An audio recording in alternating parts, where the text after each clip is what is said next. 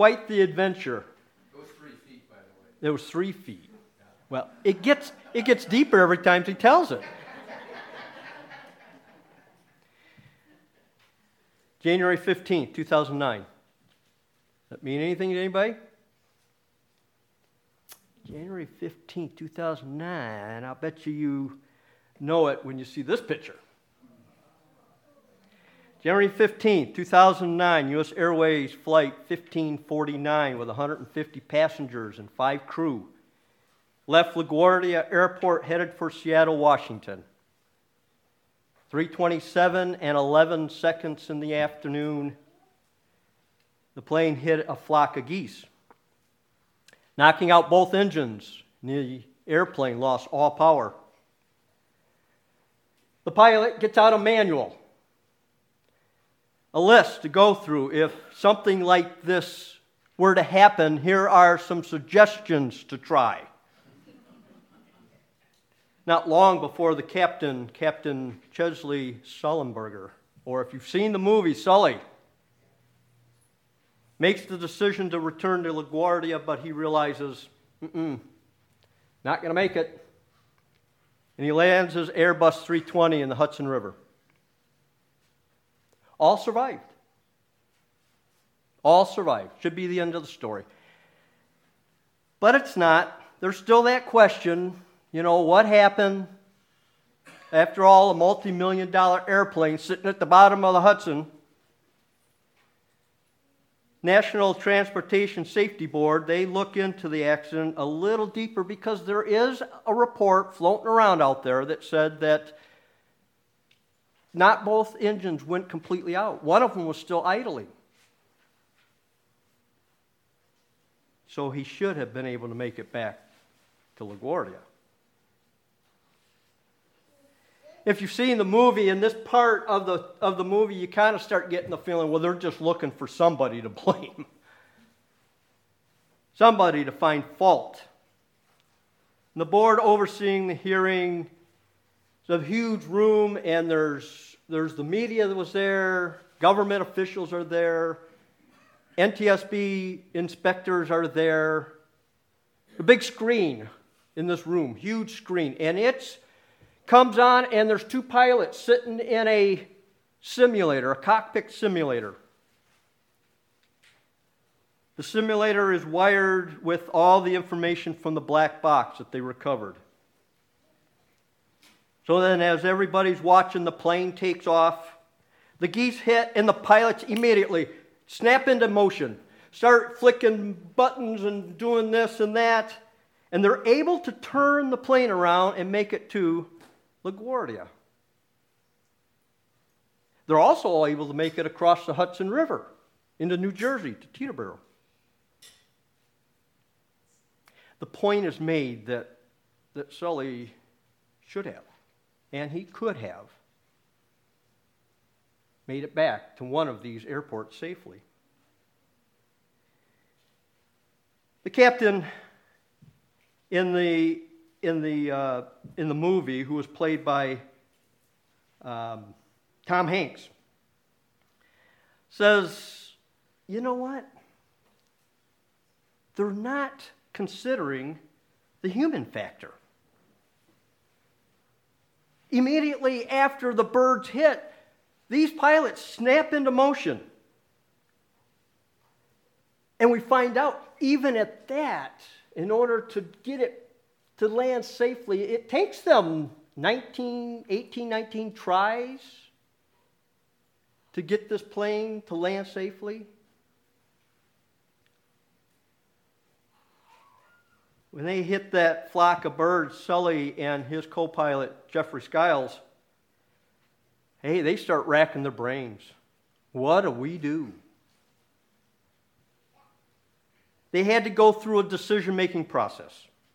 And the NTSB, Sully says, took out the human factor. So they agree, and they decide to take away 35 seconds. 35 seconds of reaction time to account for the human factor. Okay, so the birds hit, the pilots sit there for 35 seconds and don't do anything, and then, bam, they snap into motion. after taking out 35 seconds for the human factor, the pilots in that simulator could not make it back. They crashed in the city, they crashed in the water. Every time they tried, there was no way they could make it back. Flight 1549 hit those birds, and Sully and Skiles had 208 seconds. I've been talking for 5 minutes and 48 seconds. I've been talking for 348 seconds. They had 208 seconds to decide what to do with a multi-million-dollar airplane and 155 lives. We find out that Captain Sullenberger, piloting was his life. He flew crop dusters, he flew in the Air Force, commercial airlines, 42 years of flying. During that time, he read hundreds of crash reports. He was an NTSB inspector. When there was a crash of a jetliner, he'd get that report. And he'd read through it to try and understand, what did the pilots do or didn't do? He put himself in the situation. What would I have done if in that same situation? Sully said that when he started going through that manual of procedures, he realized that this is just taking too long. And he jumped to option 15. Option 15. If he had gone through 14 suggestions of what to do, he'd have crashed. He jumped to option 15 and saved 155 lives. Captain Chesley Sullenberger was equipped for that moment because he knew the manual. This is the first time a plane ever lost all power in land on water. It's never been done. All the people on the plane survived. The plane doesn't break apart. It was because Sully was so intent on saving all those lives.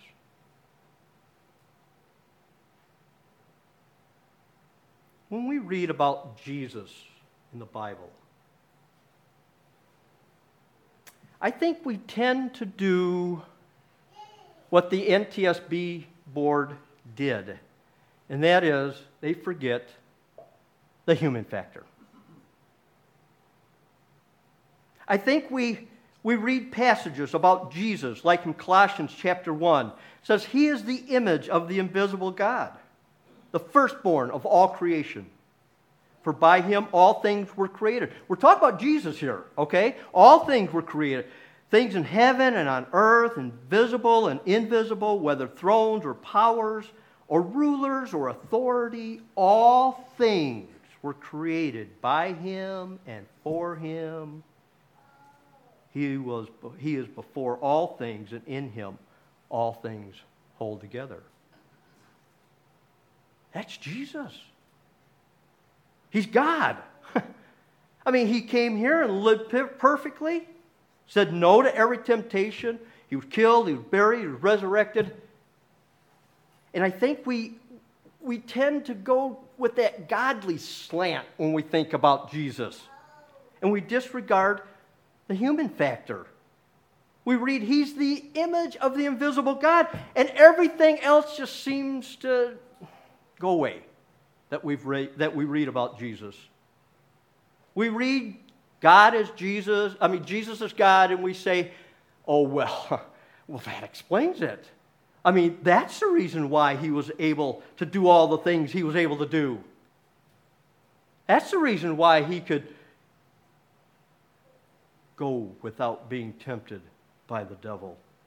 But Paul writes in Philippians 2, in chapter 2, your attitude should be the same as that of Christ Jesus, who being in the very nature God, did not consider equality with God something to be grasped, but he made himself nothing, taking the very nature of a servant, being made in human likeness, and being found in the appearance of a man, he humbled himself and became obedient to death, even death on a cross. God did not consider equality with God. Jesus did not consider equality with God something to be grasped, but took the nature of a human. When Jesus came, he was all flesh. He was all human. When a baby is born, it has, 300 bones. As it grows, the bones fuse together, and we end up with 206 bones. That's Jesus. He went through that. I don't know, they think 32 trillion cells in our body or something like that. Give or take a billion, I guess. That's Jesus. Jesus was like that.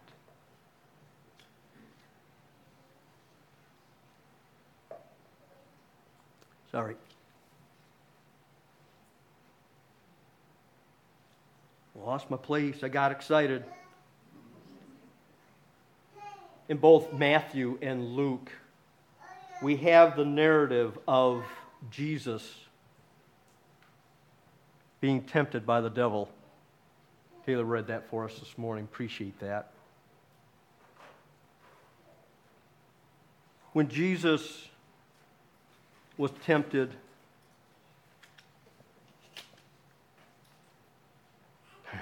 I really lost my page.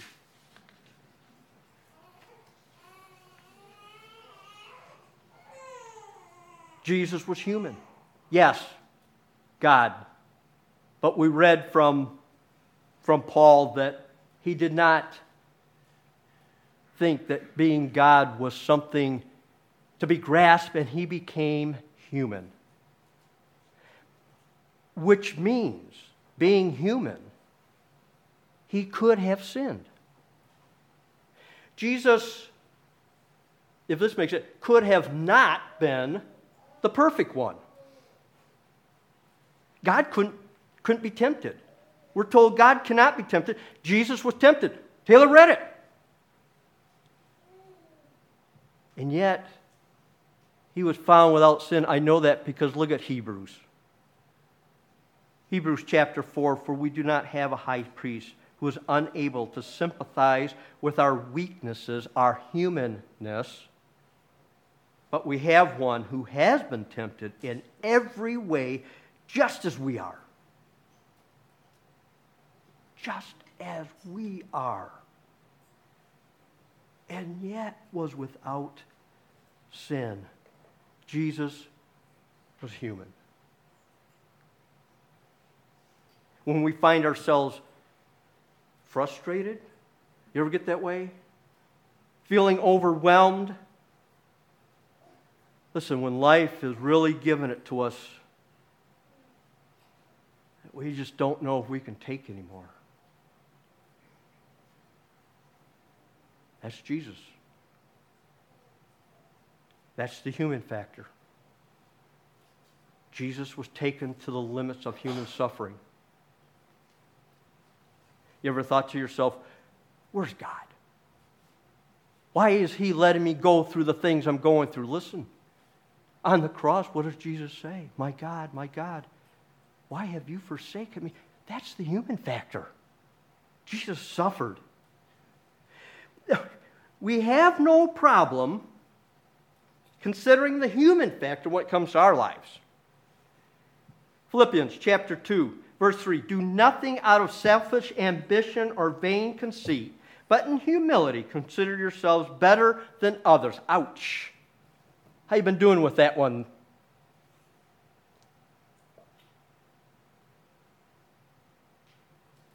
Verse 4, each of you should look not only to your own interest, but also to the interests of others. Does it say except during a pandemic? No. How'd you do with that one when you're sheltering in place? Here's the one that gets me. Verse 14. Shannon, don't say amen. Do everything without complaining and arguing. And we make the excuse when we aren't doing these things, well, I'm only human. So was Jesus.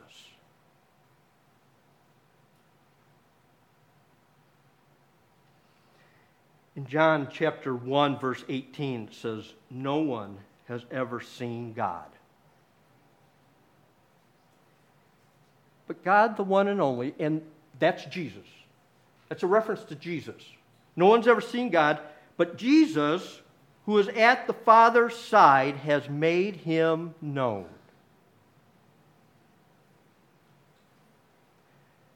Look, the only way to know God is through Jesus. And the only way we can relate to Jesus is through his human factor.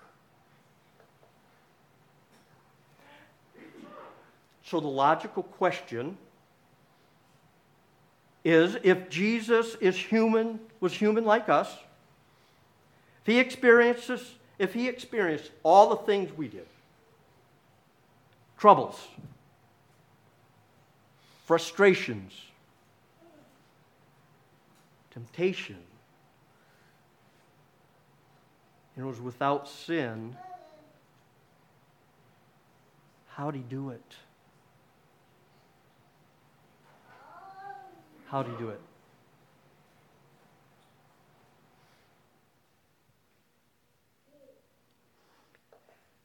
How did Jesus make it through difficult times?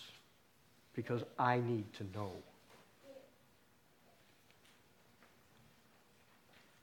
I'm going to remind you of what Taylor read for us this morning. The temptation of Jesus. And find out, how did he make it? What did he do? What did he show us so that we can make it this week? When the devil confronted Jesus, first thing he does is turn to Scripture. Jesus knew and relied on God's Word. Jesus' first reaction is God's Word. He knew it. He trusted it. He trusted the promises of God to never leave him. Scripture was his survival guide. For many, it seems that turning to Scripture is the last resort. Almost like, well, I don't have anything else to do. I might as well try this. Listen, when the feeling and the weight of frustration or depression, hopelessness, if turning to Scripture is option 15 in your survival manual, then turn to option 15. You need to be equipped. You need to be equipped. And listen, the devil knew Scripture, didn't he? He used it and distorted it and tried to get Jesus to sin. If you aren't reading the crash reports in the Bible and thinking, what would I do in that situation? The devil's going to lead you to believe that you have way more than 208 seconds. Don't worry about it. You're not going to crash.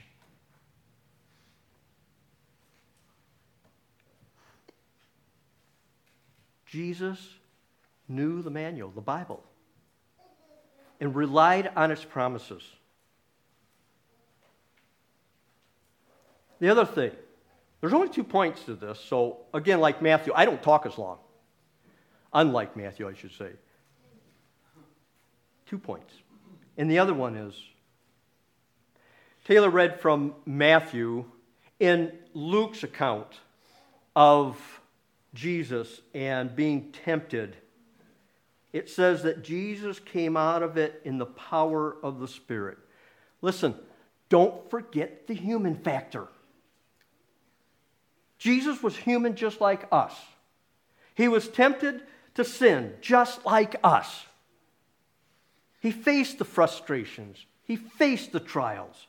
And he came out of it triumphant in the power of the Spirit. When Peter tells the people in Acts chapter 2 to repent, to be baptized for the forgiveness of your sins, and you'll receive the Holy Spirit, it's because God didn't forget the human factor.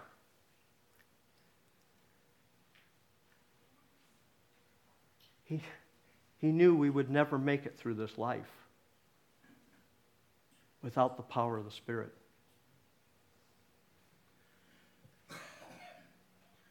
Jesus was all about saving lives, and I'm not talking about 155 of them. When Jesus ascends into heaven, he sent the Spirit into our lives so that we could make it through. If you repented from your sins and you've been baptized for the forgiveness of your sins, you have help. Rely on the Spirit.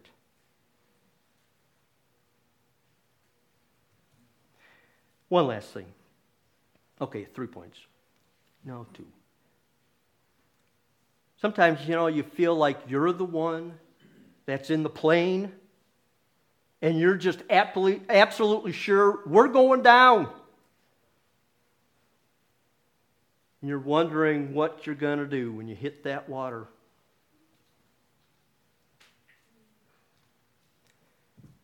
Don't forget the first responders.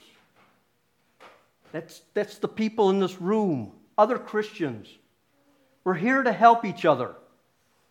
When that Flight 1549 went down in the Hudson, we're told that within 24 minutes there were 1,200 first responders. That's us for each other. It's okay to be human. Get out that manual. Read it. Know it. Read those crash reports and the success stories. Find out, what did they do? Put yourself in those situations and say, what am I going to do when tempted in these ways? Rely on the strength of the Spirit. He's there for you. Rely on him. And we're going to make it through this ordeal called life together. Mark's going to get up a song that Tim's going to sing for us, A Common Love. Don't sing this to the board, okay? The board's got the words. It knows the words. Look at each other. Sing to each other. Assure each other that you are a first responder if that person next to you goes down. You're there to help. Let's stand and sing. A common love for